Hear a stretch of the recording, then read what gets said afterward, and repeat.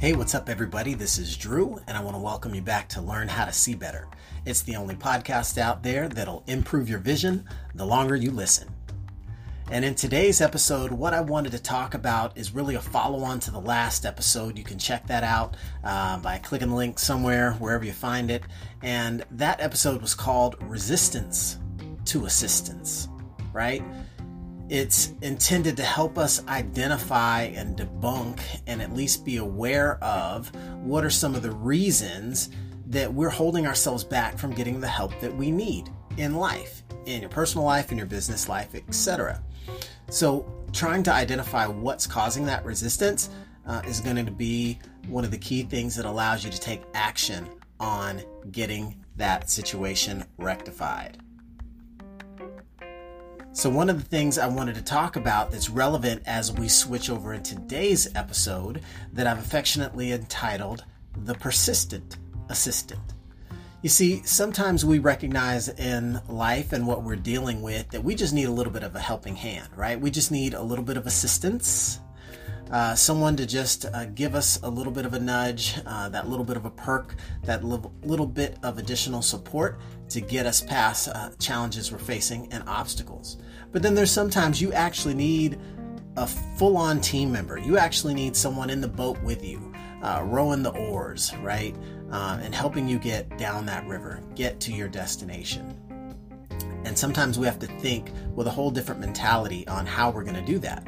Because again, if we're either prideful or we've always done it a certain way, or we've been trapped by the false belief that if you want something done, do it yourself, and that's the only and best way to do it all the time, yeah, you know, the one that holds us all back from asking for a helping hand.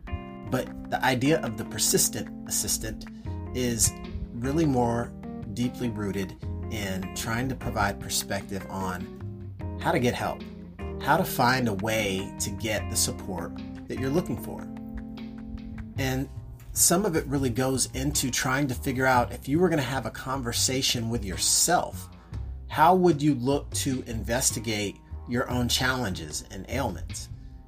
Imagine, if you would, that you are scheduling an appointment with yourself to have a bit of an analysis, a bit of an evaluation, a bit of an exploratory discussion about what's rattling around in that cranium of yours. What are the things that you're going through daily, thinking daily, actions you're taking daily, weekly, monthly, and the results that you're experiencing in the arenas of health, in the arena of wealth, in the arena of relationships, right? It all comes out in our life and our experience, and that kind of all rolls up into that big old ball we call happiness, one way or another. So sometimes it's as simple as being able to talk to yourself and be able to ask yourself difficult questions that you might be offended if someone else asked them of you. Asking yourself questions that challenge you to think about why the answers are the way they are. You might find that you learn something about yourself and you don't know why that thing is the way it is.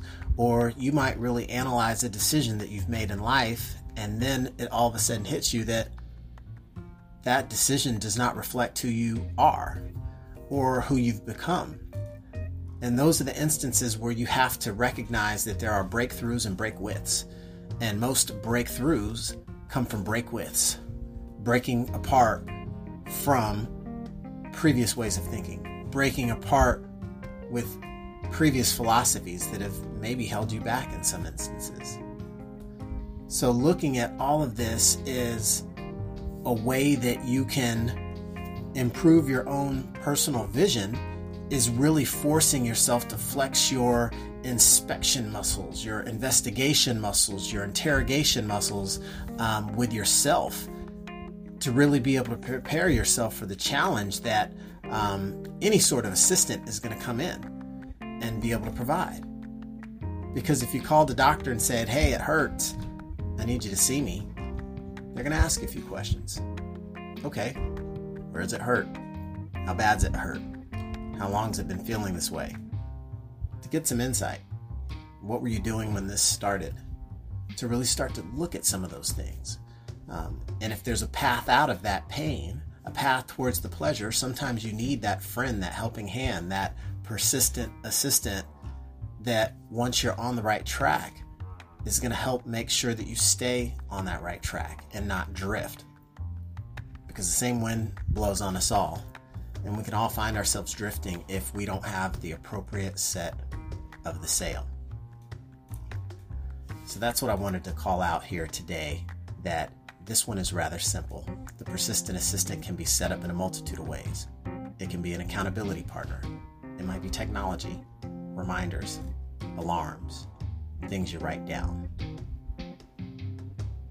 You're only limited by your own creativity in this regard on how you can be a persistent assistant. So what I'd like to do right now is give you 3 specific approaches you can take when you can look at setting up your own persistent assistant to help you out with what you're looking to get done. And while these things may not seem like they're all that complicated, they're actually rather simple on purpose.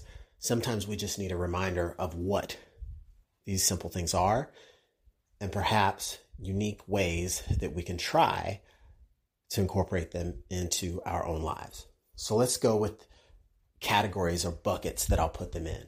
One category is going to be manual, things that you're going to do. You're going to set yourself up. You're going to throw yourself an alley-oop, so to speak, right? You're setting yourself up for a more successful future. You're setting yourself up for more of the future that you're looking for. The second bucket is going to be things that you can delegate, that you can get someone else to be in that role for you. And then the third is going to be automated. Automated as in you're able to use some sort of technology to be able to hand that off and just put the thing on autopilot, right? So we'll talk about these specifically. So number 1, manual.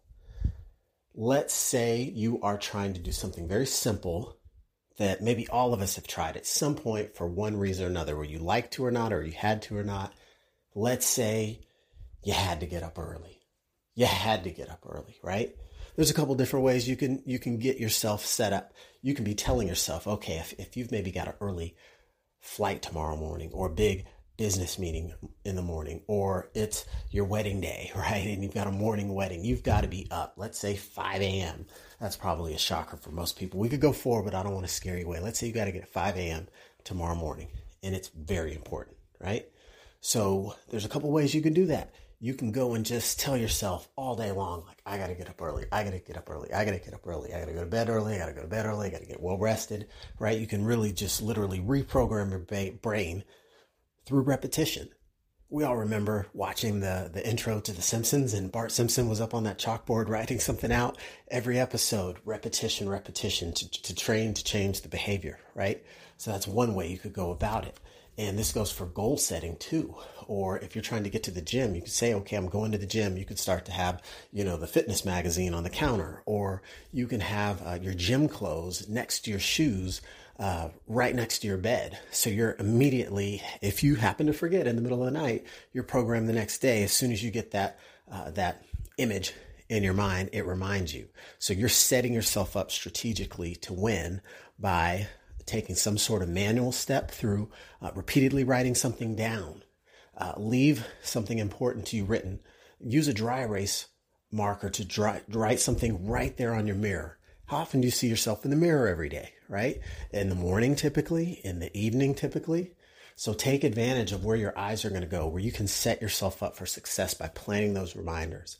More often than not, we need to be reminded more than we need to be instructed. So those are a couple of manual ways that you can set yourself up to win. Be your own assistant, where you're actually thinking and thanking yourself, saying, yeah, good thing I set that out for myself. I gave myself that visual reminder. Right? You were persistent in that. So it's adopting a new way. You might like writing things down. You might like to use Post-it notes, right? Whatever system you can come up with where you're setting yourself up, you want to be able to build that repetition so you get the habit going quickly. Let's move over to the bucket of delegated, another example or two of how you can be, how you can set up that role of the persistent assistant. One of these has to go with going to the gym as a common example. You get a workout partner. It's really an accountability partner, because those days where you're motivated, You wake up early and you reach out to them. Hey, let's go. We're meeting at the gym today early, right? And then there's days where you don't wake up with all that motivation and energy. And you're essentially sort of relying on, in that partnership, that symbiotic relationship, that they're going to have the pep, they're going to have the juice, they're going to be ready to go and fuel your fire a little bit. And so you guys can both kind of keep going forward. Again, whether your accountability partner is coming in the form of like a coach or a mentor, that can also be an effective way, someone that's going to be in your corner or nudge you on to say, hey, look, this is what you got to do. This is what you said you were going to do. Have you done it yet? If not, why not? Let's go, right? And it goes back to the same thing where that accountability partner, if we looked at the example of waking up early, if you tell someone else you're going to wake up early and call them or text them or check in at the end of the week, and you realize that all of a sudden you haven't been holding up on your end of the bargain, you get the opportunity to get those questions from that accountability partner to say, hey, you said you were going to get up early, at 5 a.m. every day this week. You're reporting in with the morning call or text message at 7:05. Let's just reassess the question, right? Is this something that's that important to you, or do you have 5 unique, intense circumstances all in a row that prevented you from getting up early? Because sometimes you can have that gut check, right? That tough love that says, hey, look, you're just not doing anything of what you said. And just based on that, I'm here to, persist and play that role for you to ask, are you serious about this thing that you're trying to do that you've asked me to hold you accountable for? So that's another smart and clever way to get that persistence that you're looking for, to kind of ask for that help, for a friend or a colleague or someone with a little bit of distance to say, hey, would you be willing to play this part for me, this role for me, to keep me on track, to keep me from drifting? Because, we're all susceptible to it. It's just a matter of that intent and focus and how we're able to hack keeping on track. Now, the third and last one of my favorites, is use the power of technology, right? Technology is moving forward, not backwards. It's kind of get on the train or get run over by it. So take advantage of the momentum and the leverage that you can get by taking advantage of simple things that you might not think of. The alarms on your phone, the timers on your phone, the reminders on your phone. Rely on Google to do it for you. You've got an Android, right? Oh, wait, rely on Apple. You've got an iPhone, right?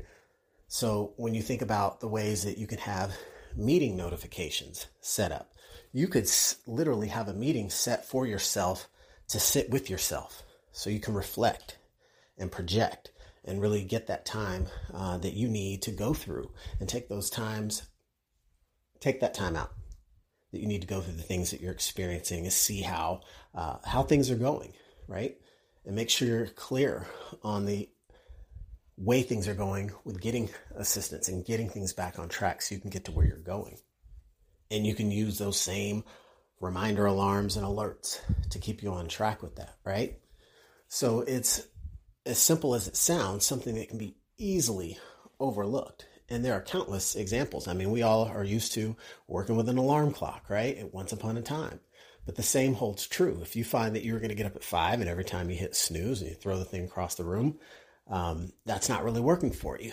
So you got to find that right way for the automation to serve you. Maybe you're setting up the alarm clock across the room and you make it really loud where you have to get up, right? Now that persistent assistant is not going to pipe down no matter what you throw at it, what you say to it. It's there really in that role, but you have to have that structure and environment for success so it can really benefit you. So I could go on and on, as you might imagine, but those are just 3 different categories as to how you can look at putting a persistent assistant in place in most easily your personal life, right? Some of these can be looked at as life hacks. In other instances, what you're looking at are ways that you could potentially become a little bit more efficient in how you run your business or how you manage time, because we've all got the same 24. But we all feel like we need a little bit more.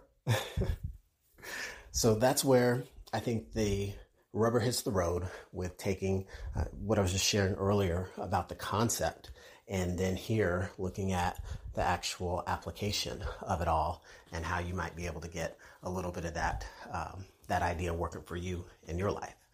So hopefully you are enjoying this, giving me the opportunity to break down a few different things that you can look at so that you can learn how to see better and gain a little bit more efficiency in your world that you're looking to do or looking to achieve, regardless of whether you're looking for enhancements in your personal world or in your business world. So be sure to share this with a friend who might benefit from the info as well. And I can't wait to catch you on another episode of Learn How to See Better. Thanks.